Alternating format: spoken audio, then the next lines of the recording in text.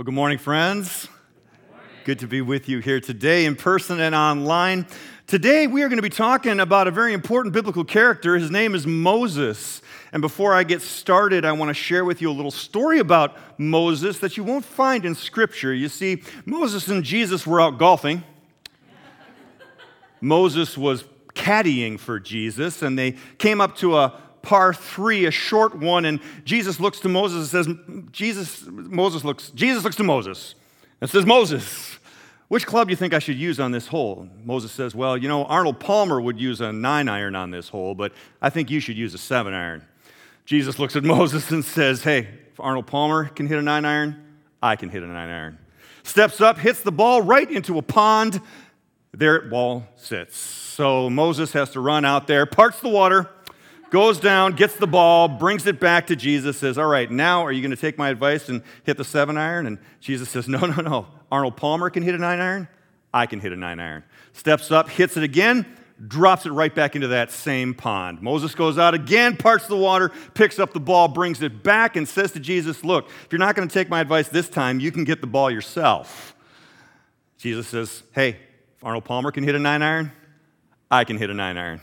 Steps up, hits the ball a third time, and drops it right back in the water for a third time. This time, Jesus walks out there and, of course, walks on the water. And as he's walking on the water, a few other golfers come up and join Moses in the tee box and look to him and say, hey, that guy out there, who does he think he is, Jesus walking on the water? Moses says, no, he thinks he's Arnold Palmer.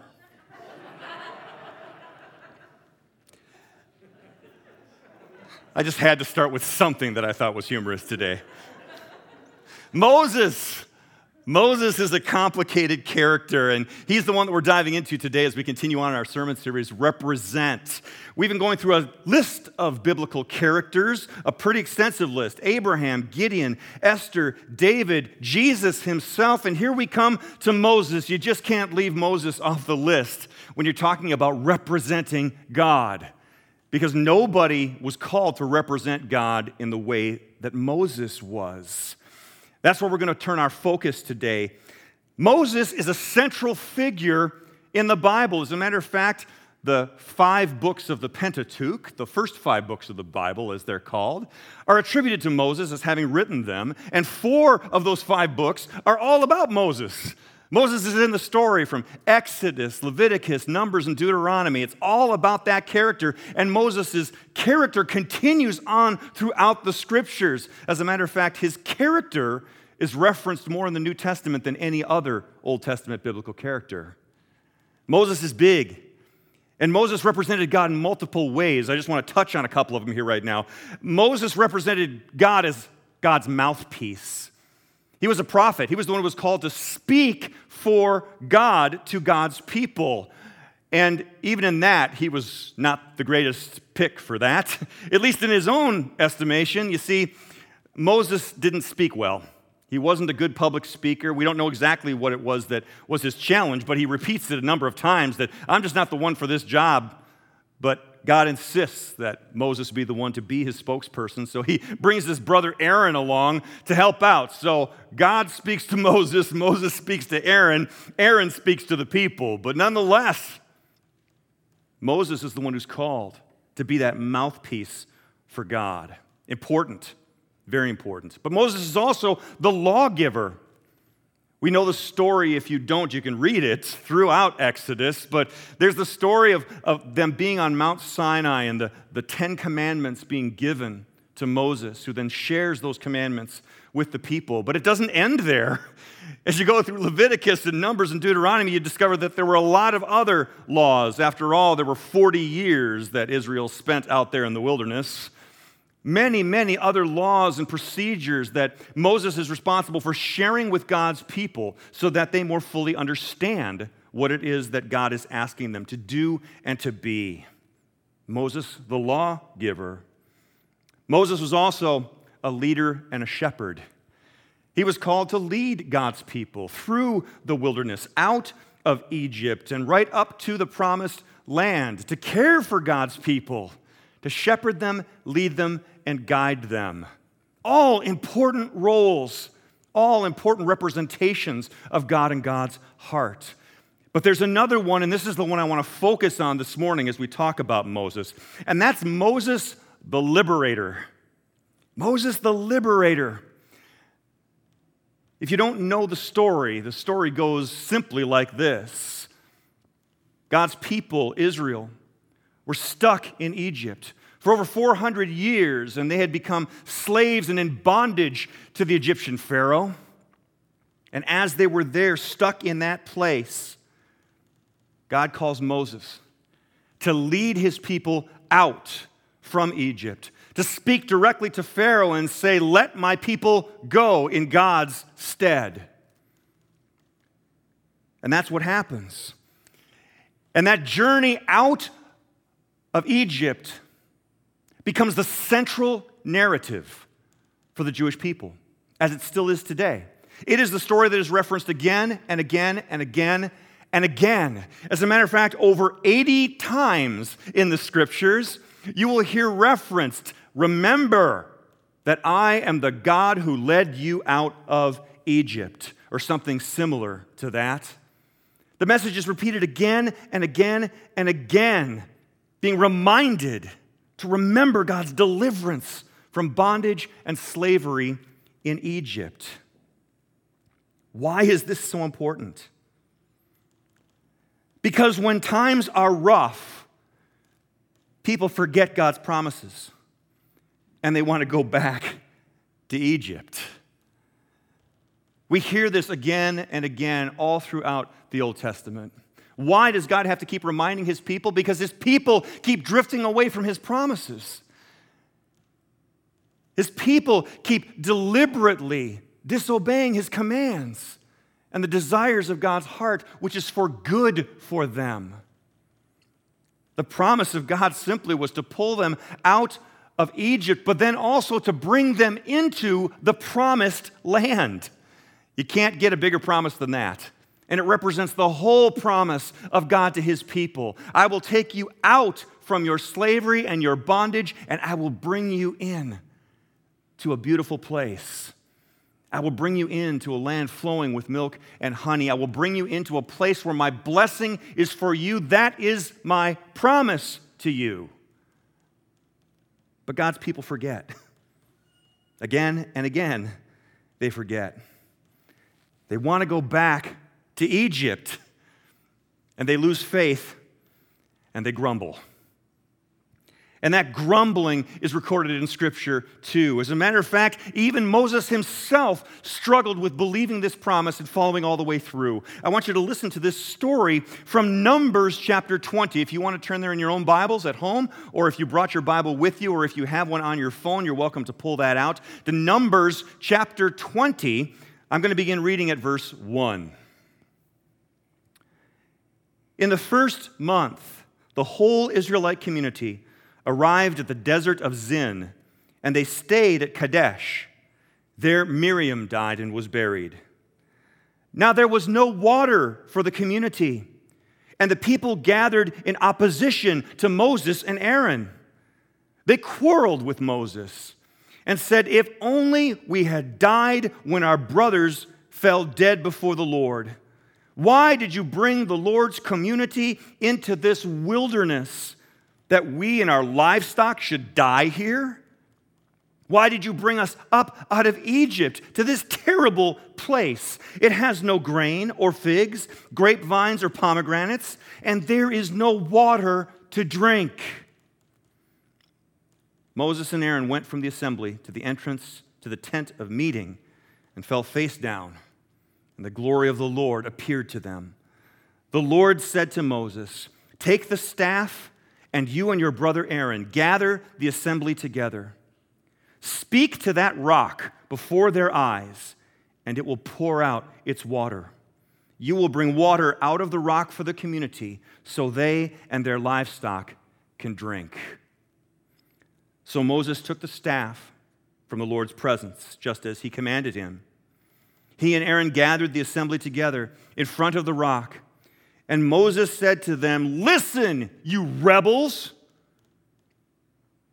Must we bring you water out of this rock?' Then Moses raised his arm and struck the rock twice with his staff. Water gushed out, and the community and their livestock drank. But the Lord said to Moses and Aaron, because you did not trust in me enough to honor me as holy in the sight of the Israelites, you will not bring this community into the land I give them. What a story. Moses himself is the one who is called to operate as the deliverer, the one who speaks for God, who gives God's law and commands to God's people, the one who leads and guides them throughout the wilderness. He himself gets frustrated as God's people grumble and complain. Why did you drag us out of Egypt? At least there we had water. At least there we had food. You promised us something better than that. And here we are, stuck out here in the wilderness with nothing to eat, nothing to drink. People forget God's promises when times get difficult. We lose faith and we walk in pain. And we want to go back to Egypt. We want to go back to the place where we remember things being better. We want to go back to those things that offer us comfort, even though those places can be places of bondage and enslavement for us. Places of pain. Places like addiction. Places like seeking after monetary gain. Places like entertainment or escapism, or go right down the list. People are drawn back to those things that offered them comfort in their pain. And they forget about the promises of God. We forget, just like God's people forgot. And then we try to make it happen for ourselves. Just like Moses. And when we find ourselves stuck there, we feel guilty. Time and again, going back to those same places of addiction, those same places of materialism, those places of escapism, those places of endless entertainment or hours and hours spent on the internet, whatever those places are that we go back to, we get stuck there, and then we realize God has something better for us. And we try to get ourselves out of it. But here's the thing, friends. Trying harder will never get you to God's promises. Trying harder will never get you out of bondage. It will never set you free. But we tell ourselves that. When we fail and we try to hide and conceal our own addictions, our own places of brokenness, when we run back to those things that enslave us for that momentary comfort, when we're done, we go, oh man, if I just try harder, if I was just a better person, if I was just a better Christian, I wouldn't struggle with this. Because clearly nobody else struggles with this. It's not true. People around you in your home today, people around you in the service today, friends, we all know that there are things that every one of us struggles with. Maybe it's addiction to alcohol or illegal drugs. Maybe it's addiction to the comfort and pain relief that we feel from that. Maybe it's addiction to pornography or some other illicit form of pleasure. Maybe it's slavery to material things, hoping that somehow those things will fill us in. And it just leaves us bound and covered in guilt and shame. And we struggle to get out of it ourselves. Sin keeps us bound in Egypt. And the law can't set us free. Now, what do I mean when I say the law can't set us free? Moses, the greatest of the prophets, Moses, the one who speaks for God, Moses, the one who brings God's commandments to his people to help them live a good life, who shepherds them and leads them and tends to them, who brings them out of bondage in Egypt and brings them out into the wilderness. Moses himself, the keeper of the law, the emblem of the law, the picture of try harder, doesn't make it to the promised land.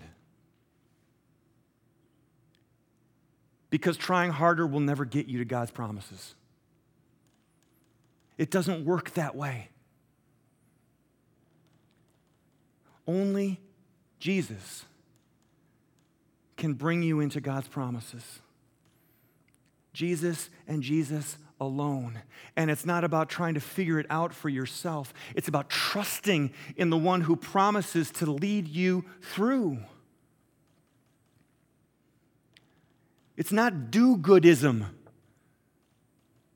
We are Christians because we follow Jesus, not because we're better than anybody else. And certainly not because we think we can do it for ourselves.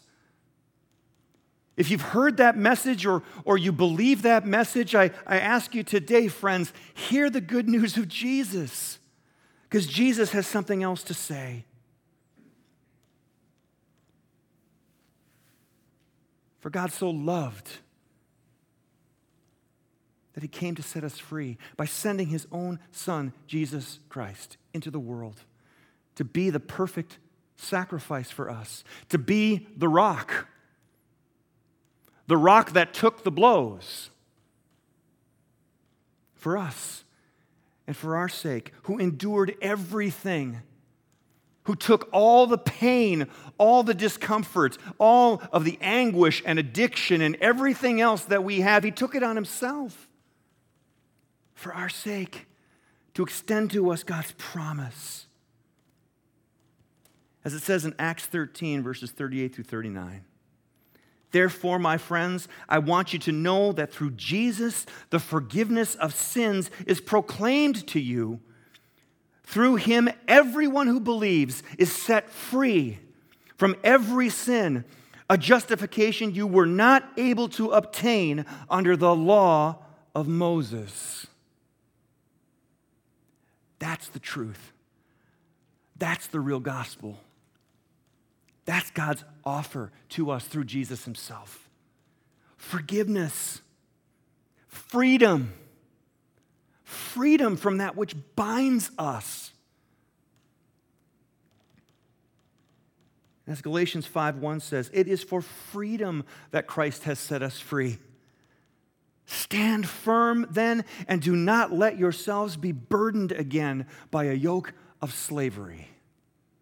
That yoke of slavery is do-goodism, try-harderism. And it never, ever, ever works. So let's stop. Let's stop trying to fix ourselves. Let's stop trying to free ourselves and instead go to the one who offers freedom.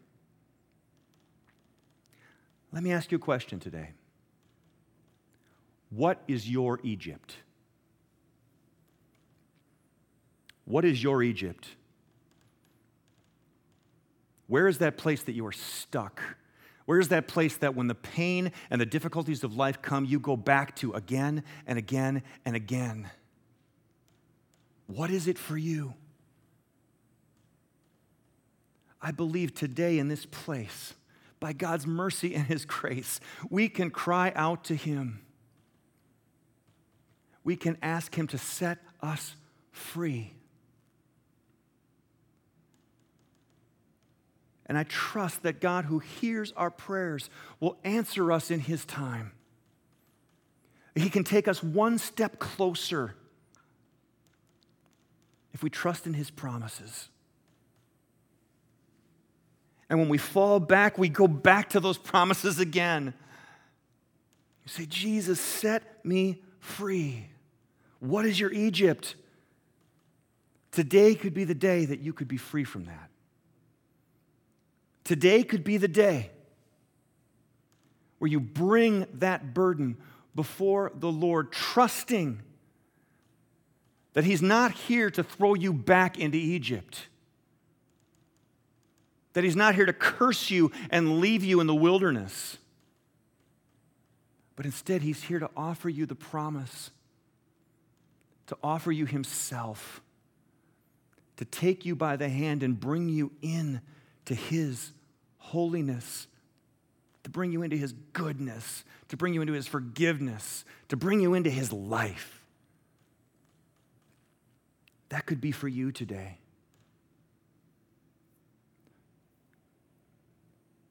What is your Egypt? And what is the Egypt for somebody you love? We all have our Egypts, but we know those who are in our families, those who are in our workplaces, in our neighborhoods, wherever they might be, people we love who are stuck in their own Egypts. Can we cry out to God for them today? Can we ask Jesus to deliver them?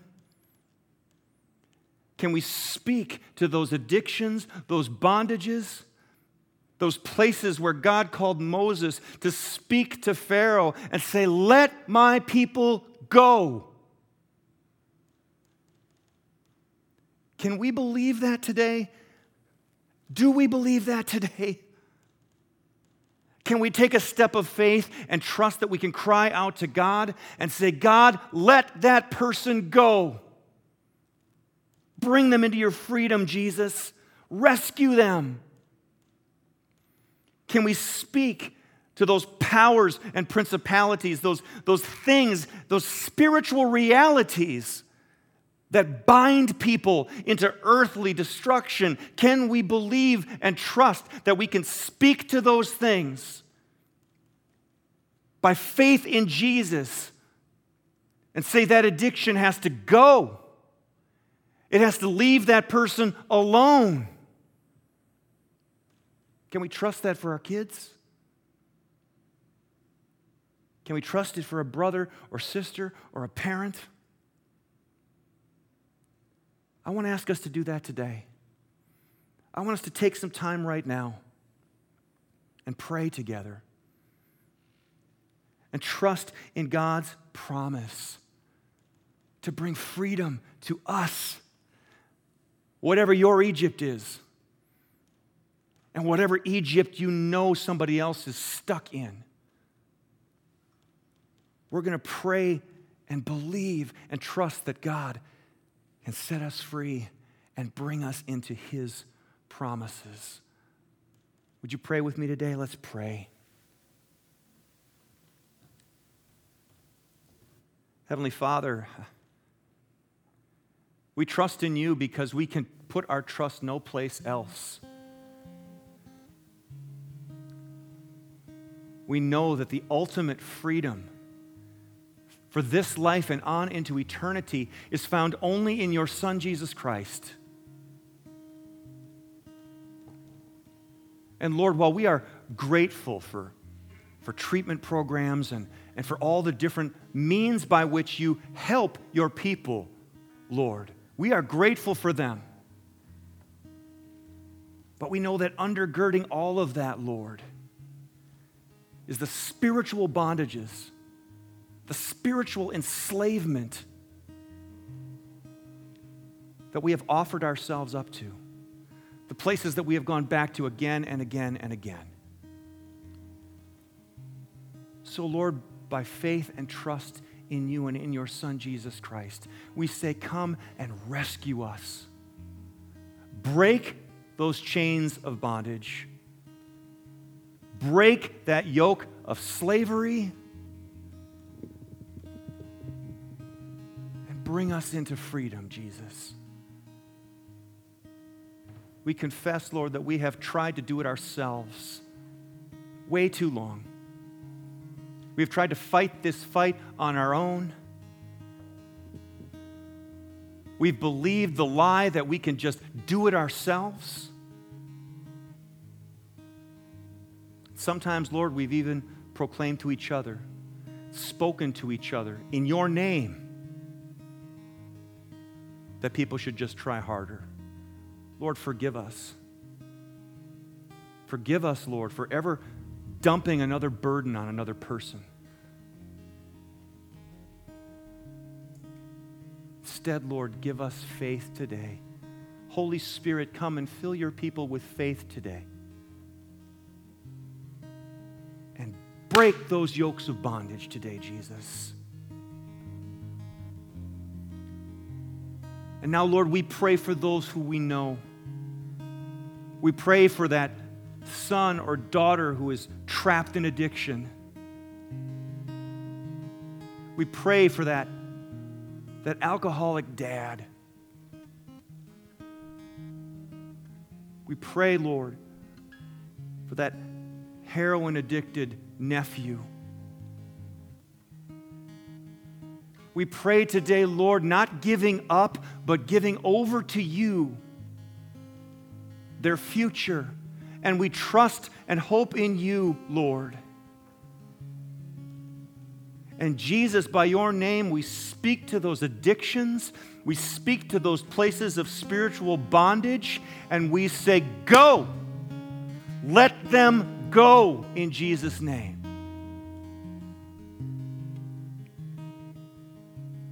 Jesus, come and meet them there. Come and meet them there, Lord. Meet them with open arms, Lord Jesus. Not with a place of shame that hides or guilt that tears apart, but with conviction that comes from your Holy Spirit, showing that there is a promise for them, a promise of a whole new life that begins now and carries on into eternity.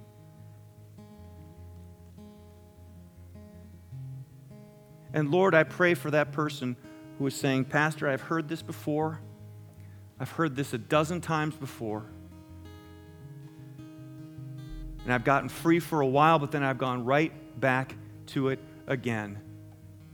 And I feel like there's no hope for me. Yes, there is. Yes, there is. As long as you are drawing breath on this earth, God has hope for you. There is hope for you, friend. There's hope for you afresh and anew again today. This new day, a new day for God's new mercies, for His new freedom, for His new love, to capture you and take you out of that spiritual Egypt that you have been stuck in. We are praying that for you today as we pray and ask Jesus ourselves for our own places of freedom from bondage. Lord Jesus, would you hear your church? Now take a minute right where you are and speak quietly to yourself, or speak it in your own mind. Speak of that bondage that you need freedom from, and then speak to God about that person who you know, who is also trapped and needs freedom. Speak to God and ask for His deliverance today. Let's just do that right now, just a moment silently right where you are.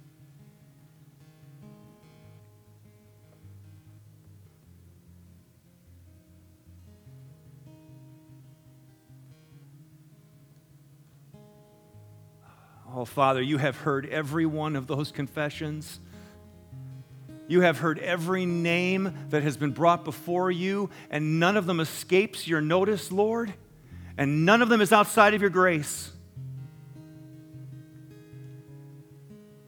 So, Jesus, come, fill our hearts with your Spirit. Fill us with your love. Fill us with healing for those places that are broken. Guide us out of our own personal Egypts. Bring us into your promise and bring those who we love into that promise today too. Thank you, Jesus. Thank you, Jesus. We trust you. We trust you. We trust you. Thank you, Jesus. It's in your mighty name, Jesus, that we lift and pray all of these things before you. And all God's people said, amen.